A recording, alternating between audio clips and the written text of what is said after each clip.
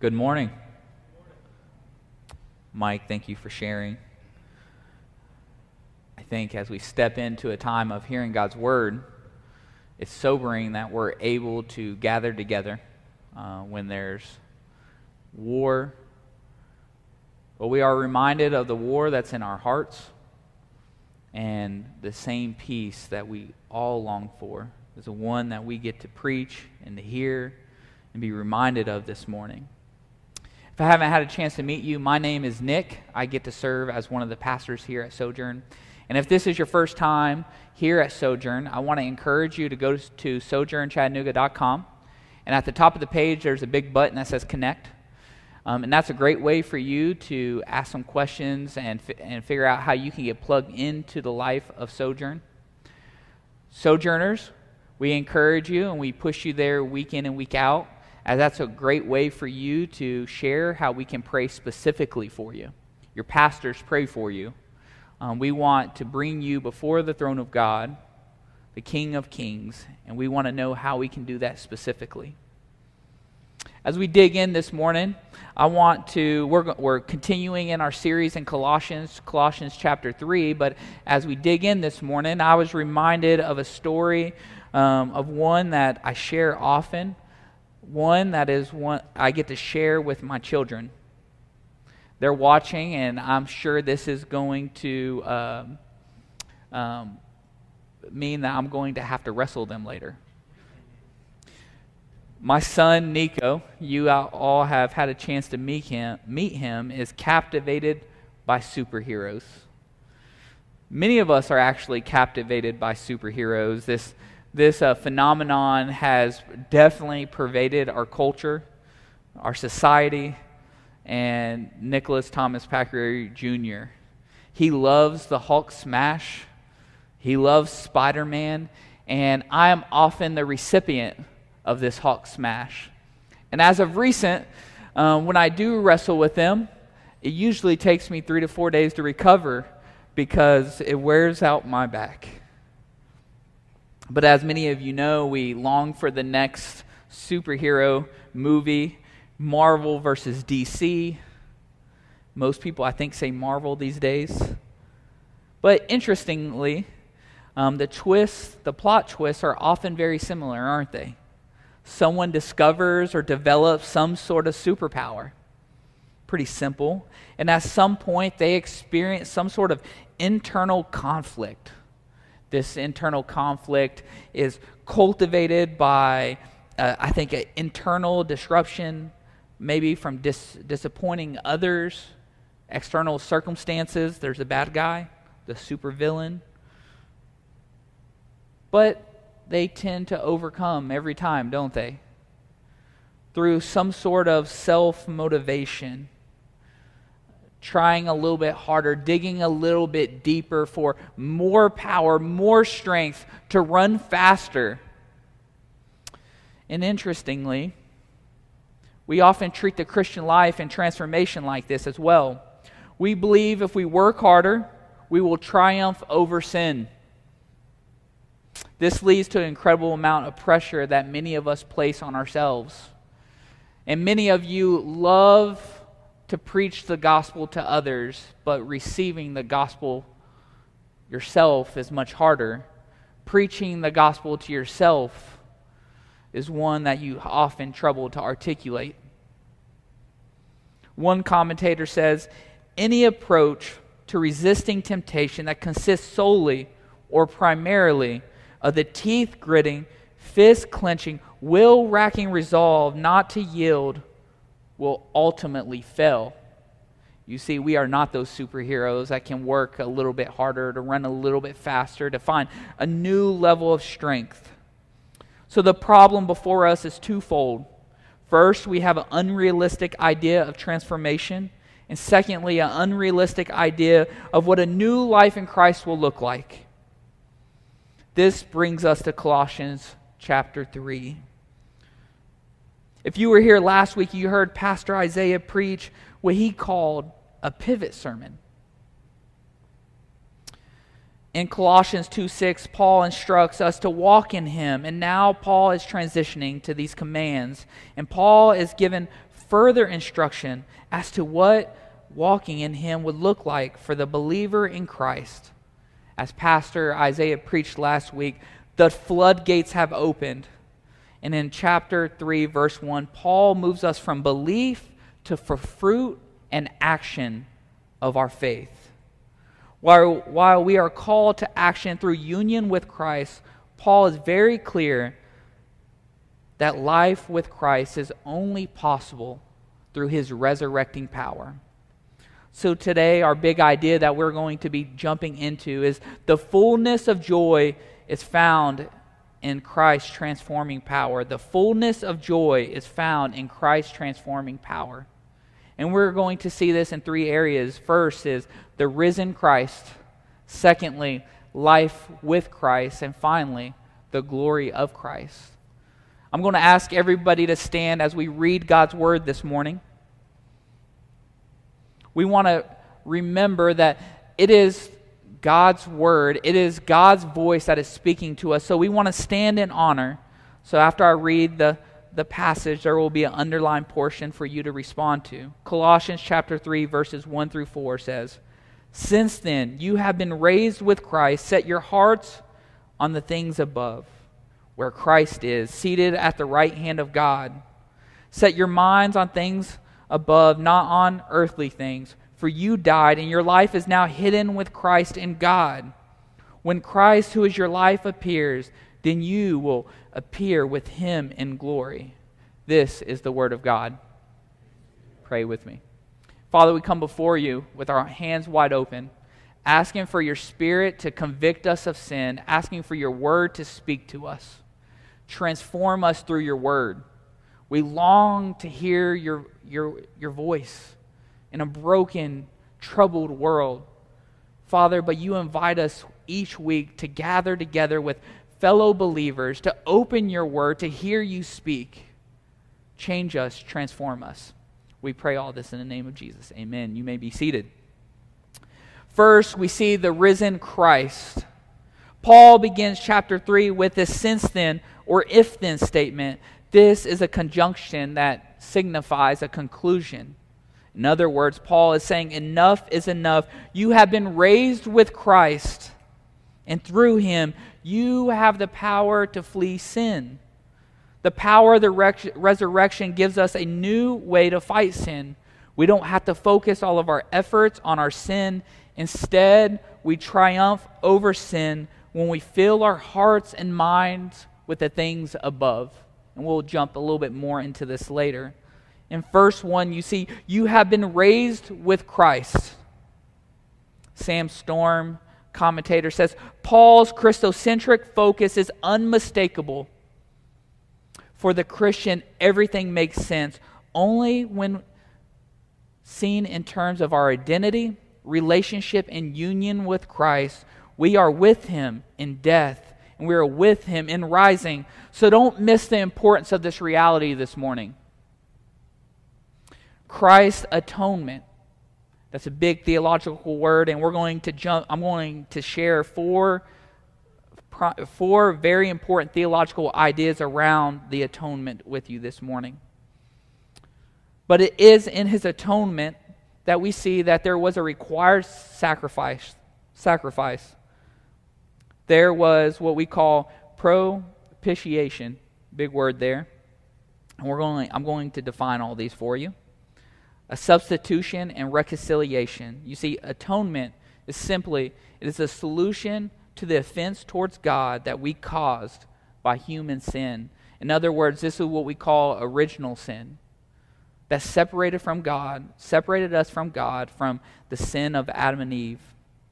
Colossians 1 verse 20 references this when Paul wrote, "And through him to reconcile to himself all things, whether on earth or in heaven, making peace by the blood of his cross." This idea of sacrifice is seen in Hebrews chapter 9. If you have your Bibles, feel free to turn. Hebrews chapter 9, verses 6 through 15. When everything had been arranged like this, the priests entered regularly into the outer room to carry on their ministry.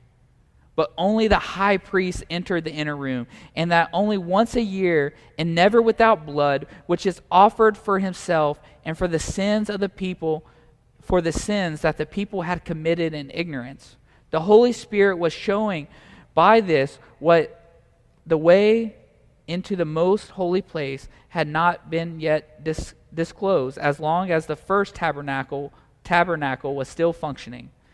This is an illustration for the present time, indicating that the gifts and sacrifices and being offered were not able to clear the conscience of the worshiper. They are only a matter of food and drink and various ceremonial washings, external regulations applying until the time of the new order. But hear this, verse 11. But when Christ came as the high priest of the good things, they are now already here. He went through the greater and more perfect tabernacle that is not made with human hands. That is to say, is not a part of this creation. He did not enter by the means of blood of goats and calves, but he entered the most holy place once for all by his own blood, thus obtaining eternal redemption. The blood of goats and bulls and ashes of heifers sprinkled on those who are ceremonially unclean sanctify them so that they are outwardly clean. How much more will the blood of Christ, through the eternal Spirit offered himself unblemished to God, cleanse our consciences for acts that lead to death, so that we may serve the living God. In verse 15, for this reason Christ is the mediator of the new covenant, for those who are called may receive the promised eternal inheritance, now that he has died as a ransom so to set them free from the sins committed under the first covenant. You see, Christ is depicted as an Old Testament priest who entered the holy place to offer sacrifice. But Christ did not offer the sacrifices of goats and calves, but instead himself. The blood of Jesus was the only sufficient sacrifice. The blood of Jesus was the only sufficient sacrifice. You see, we can say that Christ is somewhat of this super goat. His blood that was shed covered all of our sins, of the sins of all of humanity. Propitiation. Hebrews chapter 10, verse 4. This is this idea, and we'll dig a little bit more into this. It is verse 4 says, it is impossible for the blood of bulls and goats to take away sins, averting the wrath of God by offering a gift. It refers to turning away of the wrath of God as the just judgment of our sin by God's own provision of this sacrifice, Jesus Christ, on the cross. You see, wrath is what our sins deserve. But we are reconciled to God by God's love. God's wrath is often misunderstood, but hear this, the Bible is very clear. God's wrath is about righteousness, justice, and holiness. The wrath of God is about God's righteousness, holiness, and justice. And it's interesting that it was God who provided the sacrifice that he required. It was through that sacrifice that this wrath of God was satisfied. This idea of substitution, 1 Peter verse 2:24 says, he himself bore our sins in his body on the cross so that we might die to sins and live for righteousness. By the wounds you have been healed. One commentator says, Christ took our place as a sacrificial victim, took the place of the worshiper. And I realize that the significance of sacrifice is widely disputed, and there are some who reject any substitutionary aspect.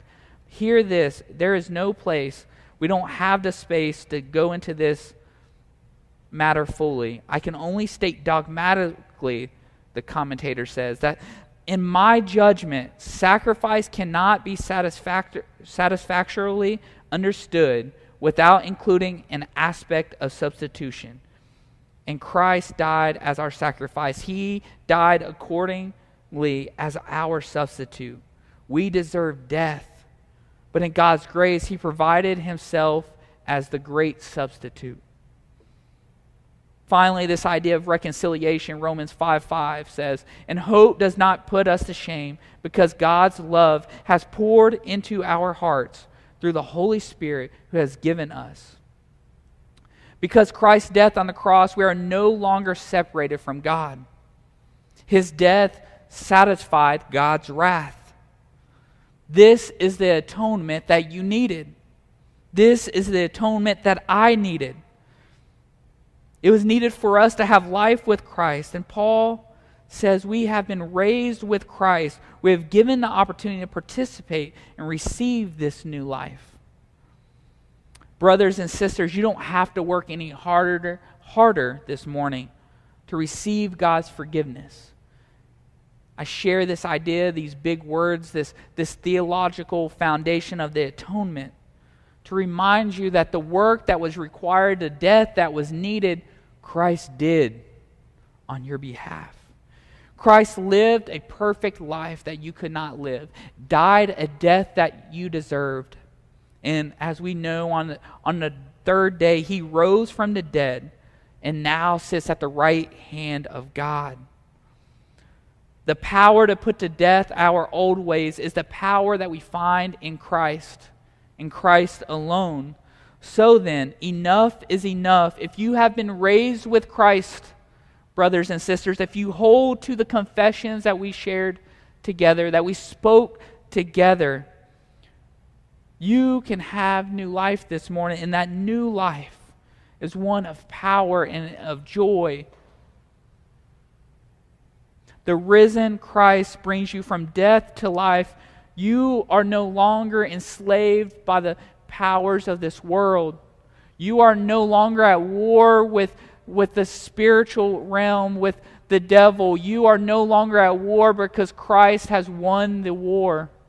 So when we look to our battles, when we look to the war inside our hearts, we don't look to any man other than Christ, who was God, that can bring peace. The resurrected Christ transforms lives. This idea of resurrection is one that we preach, but we often forget the power of. So we see that the fullness of God's joy, the joy that we find in a transformed life, is found in the risen Christ. Now we see the fullness of joy in life with Christ. So if you have been resurrected with Christ, we can experience new life with Christ. Practically, Paul is showing us that what the resurrection means for us.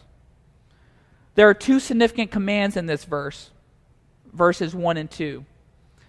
Verses 1 and 2 says, "Since then you have been raised with Christ," hear this, "set your hearts on the things above, where Christ is seated at the right hand of God. Set your minds on things above, not on earthly things." Paul tells the Colossian church to set their hearts and minds on the things above. The command opposes our hearts and minds being situated on the things of this world. Earthly things directly contradict the eternal hope and confidence that we find in Christ. Set can also be translated as seek, which is a command to actively pursue righteousness. The Christian is called to a life of holiness and righteousness. In our current cultural moment, it is becoming more and more common for people to like the idea of Jesus, but deny the commands of Jesus. Pastor Isaiah preached on this a couple weeks ago, and we call this cultural Christianity. Setting our minds and our hearts on the things above is a call to complete transformation. You see, I like to think of this as not just a way of changing our external habits, but character formation. And you see, character formation is essential, non-negotiable to spiritual formation. Here's a quick definition for you of spiritual formation. The process by which God forms Christ's character in the believers by the ministry of the Holy Spirit in context of community in accordance to biblical standards. This process involves the transformation of the whole person in desires, thoughts, behaviors, and styles of relating with God and others. Such life is manifest in growing love for God and others, a dying to self and living for Christ. Thus, character transformation, character formation is spiritual formation. Spiritual formation is a formation of Christ's character in you and in me and in our community.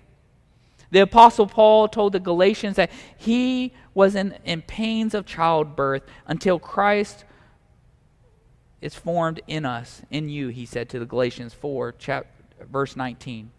God the Father desires for his adopted children to become increasingly like his Son, Jesus.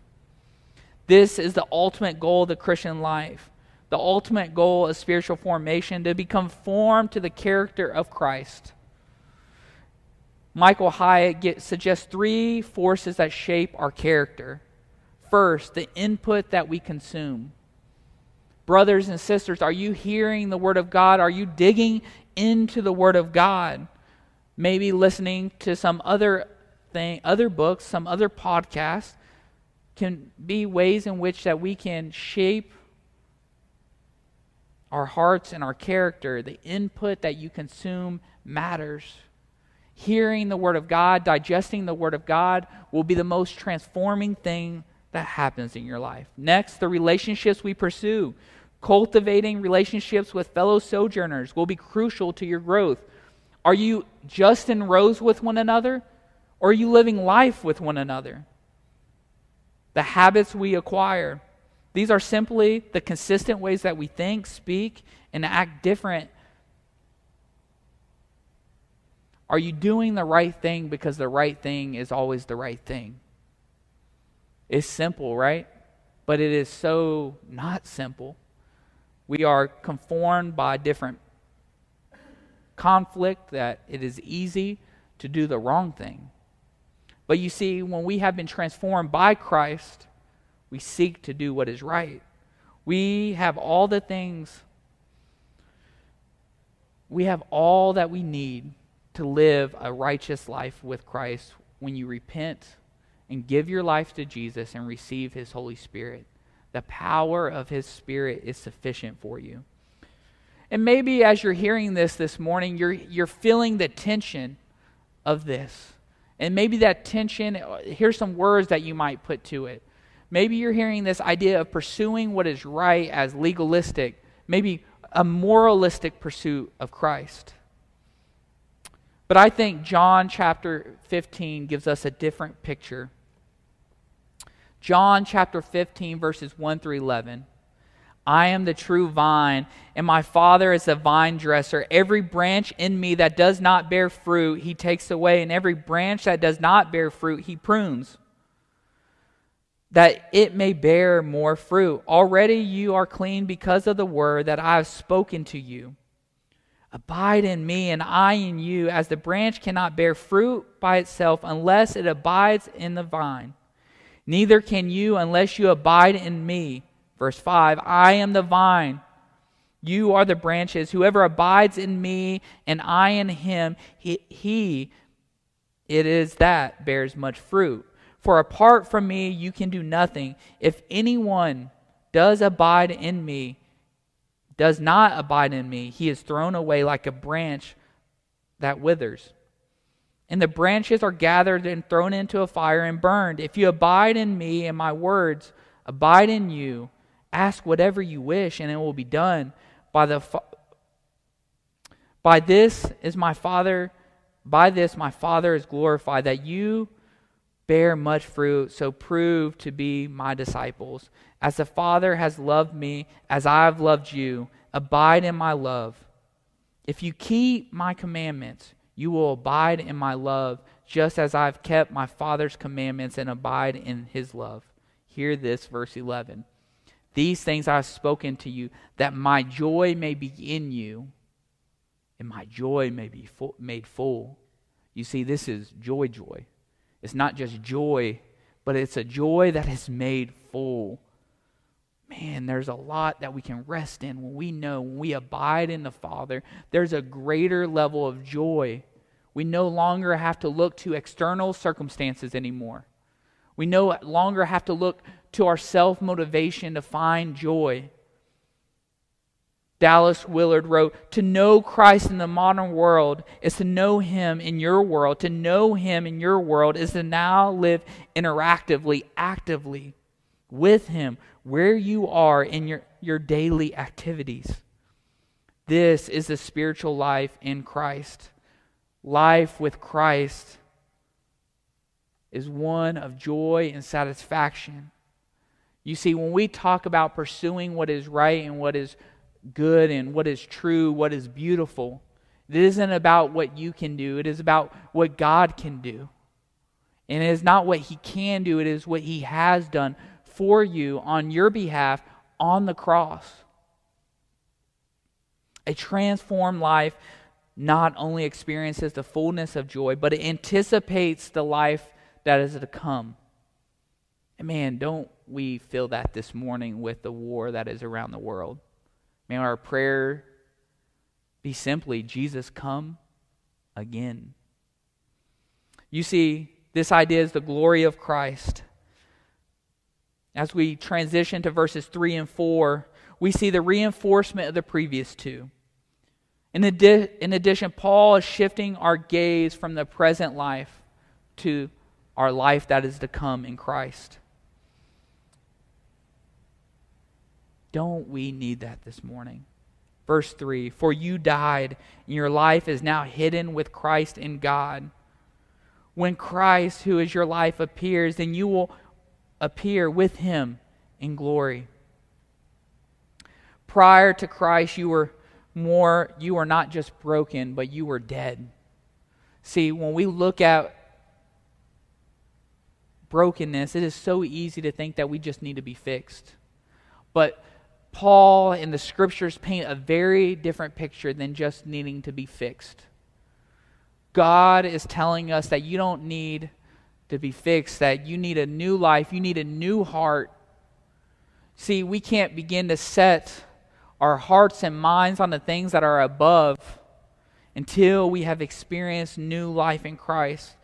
In the Old Testament, Ezekiel 37, 4 through 9 shares about this. Verse 4 says, "Then He said to me, prophesy to these bones and say to them, dry bones, hear the word of the Lord. This is what the sovereign Lord says to those bones.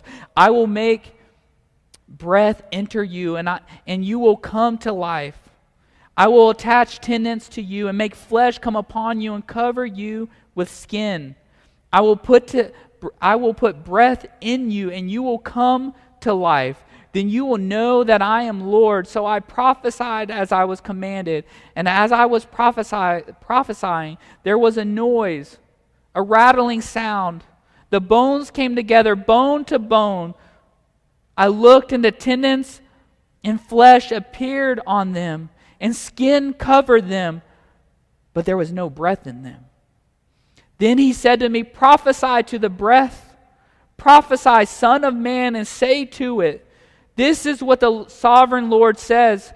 Come, breathe from the four winds and breath into these slain, that they may live. So I prophesied as I was commanded, and breath entered them. They came to life, and they stood up on their feet, a vast army. Christians share in this same type of resurrection. By God's abundant grace and mercy, He pursued you through His perfect love to satisfy the wrath of our sin. Brothers and sisters, don't forget this. If you are walking with Christ, if you claim to be a Christian, if you have repented of your sin, you have been given this life. You partake in this resurrection. You were a part of the valley of dry bones. And God gave you a new life. And if you are here and you're exploring Christianity for the first time, hear this. This new life is available to you this morning. Christ died on the cross on your behalf, on my behalf. He wants to invite you into this family that we call the church. He wants to invite you to eternal hope and eternal life with Him. Christians, we forget this so quickly. But God was abundant in His mercy and grace to you. He pursued you despite you running quickly away from Him. But you see, there's more than just what's on the other side of heaven. The kingdom of God is already but not yet kingdom. Verse 4 directs our attention to the life that is to come. When Christ, who is your life, appears, then you will appear with Him in glory, and we share in this inheritance.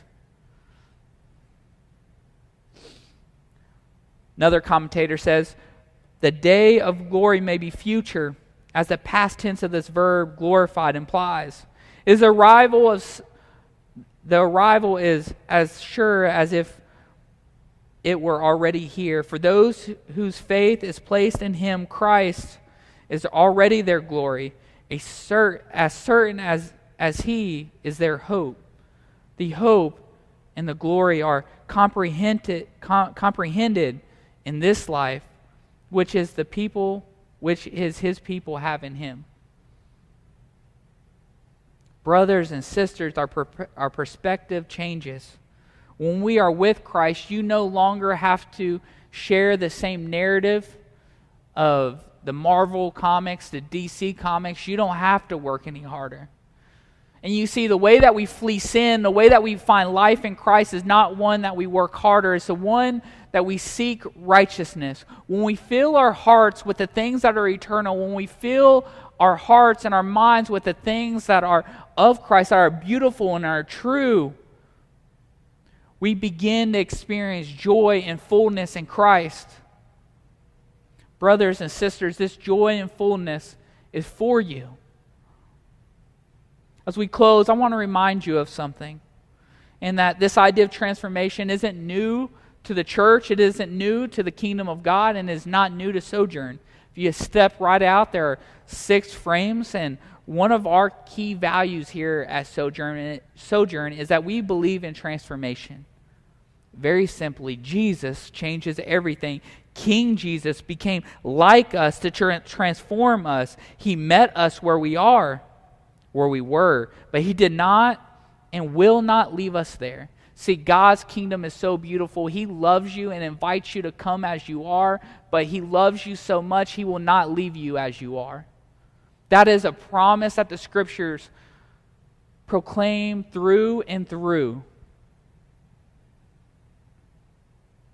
He raised up from death to new life with Him. He raised us, and slowly but surely is transforming us into His image.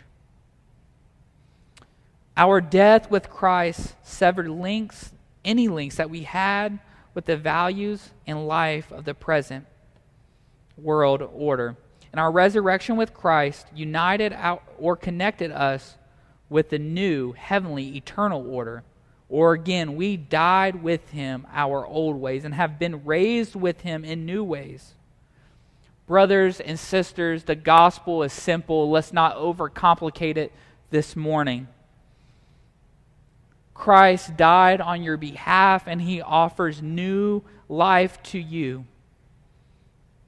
You see, this new life is costly. It literally costs everything.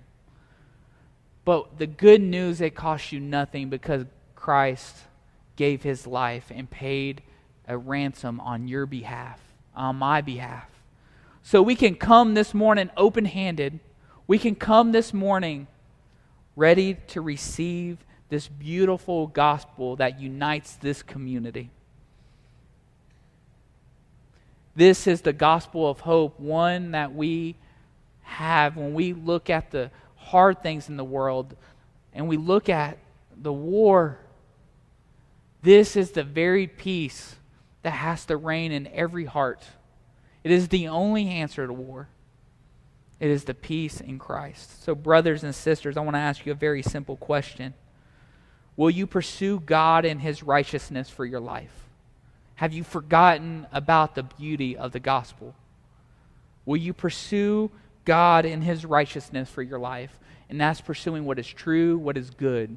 You cannot fight sin on your own. You must be walking with the Father. Abiding in Him is the only way to find joy, the only way to have His joy and for your joy to be made full. And if you don't know Christ, the invitation is wide open. It is the greatest invitation I've ever received. There is nothing in this world that will satisfy your soul. There is nothing in this world that will bring peace in your heart other than the gospel of Jesus. Will you give your life to Jesus? Will you give your life to Jesus? And if you want to know what it means to give your life to Jesus, the pastors are available to you. Maybe who you came with would love to share more about that. As we continue to respond, we partake in a meal. We call this communion, and we have COVID-safe cups with a little wafer and juice in it. So here in a moment, we're going to have servers come up. They're going to stand on the left side and the right side of me. And you're going to follow the green arrows on the floor. And when they come, I want you to pause for a moment as they recite a blessing over you. This is the body broken for you and the blood shed for you. When we gather each week, we take this family meal. We want to be reminded of the gospel. Maybe before you come, you need to pause for a moment. Repent. Ask God where you need to ask for His forgiveness. What is that sin that is overtaking your life, that is drowning you? I sit with people so often and they are overwhelmed by their sin and the brokenness of this world. And they think that they fight harder and they do what is right, then they will find favor with God. But this meal is a reminder that we cannot find favor with God on our own. See, He died on the cross. His body was broken and His blood was shed to satisfy the wrath of God. And if you don't know Christ this morning, we want to encourage you, don't take of this. It's just bread and it's just juice. You don't need bread and juice this morning. You need Christ. You need a relationship with Him. Don't rush through this. We know that we've gone a little bit longer today. We thought it was a priority to pause and pray and hear what's going on around the world. Lunch is waiting for you. Your day is waiting for you. Don't rush this time. This is one that we want to come to with our hands wide open, asking God to speak to us and to change our lives. Will you pray with me? Father, we come before you and we thank you for your word. We thank you for just the joy that we find in a transformed life. We thank you that for the risen Christ that provides a new way to live life as we look to the hope that is to come with eternity with you. And Father, we just ask for you to come quickly this morning. Come again, because we know eternity there will be no war, peace will reign, joy will reign, and Father, we just want to experience a glimpse of that this morning. Thank you for this time. We pray all this in the beautiful name of Jesus. Amen.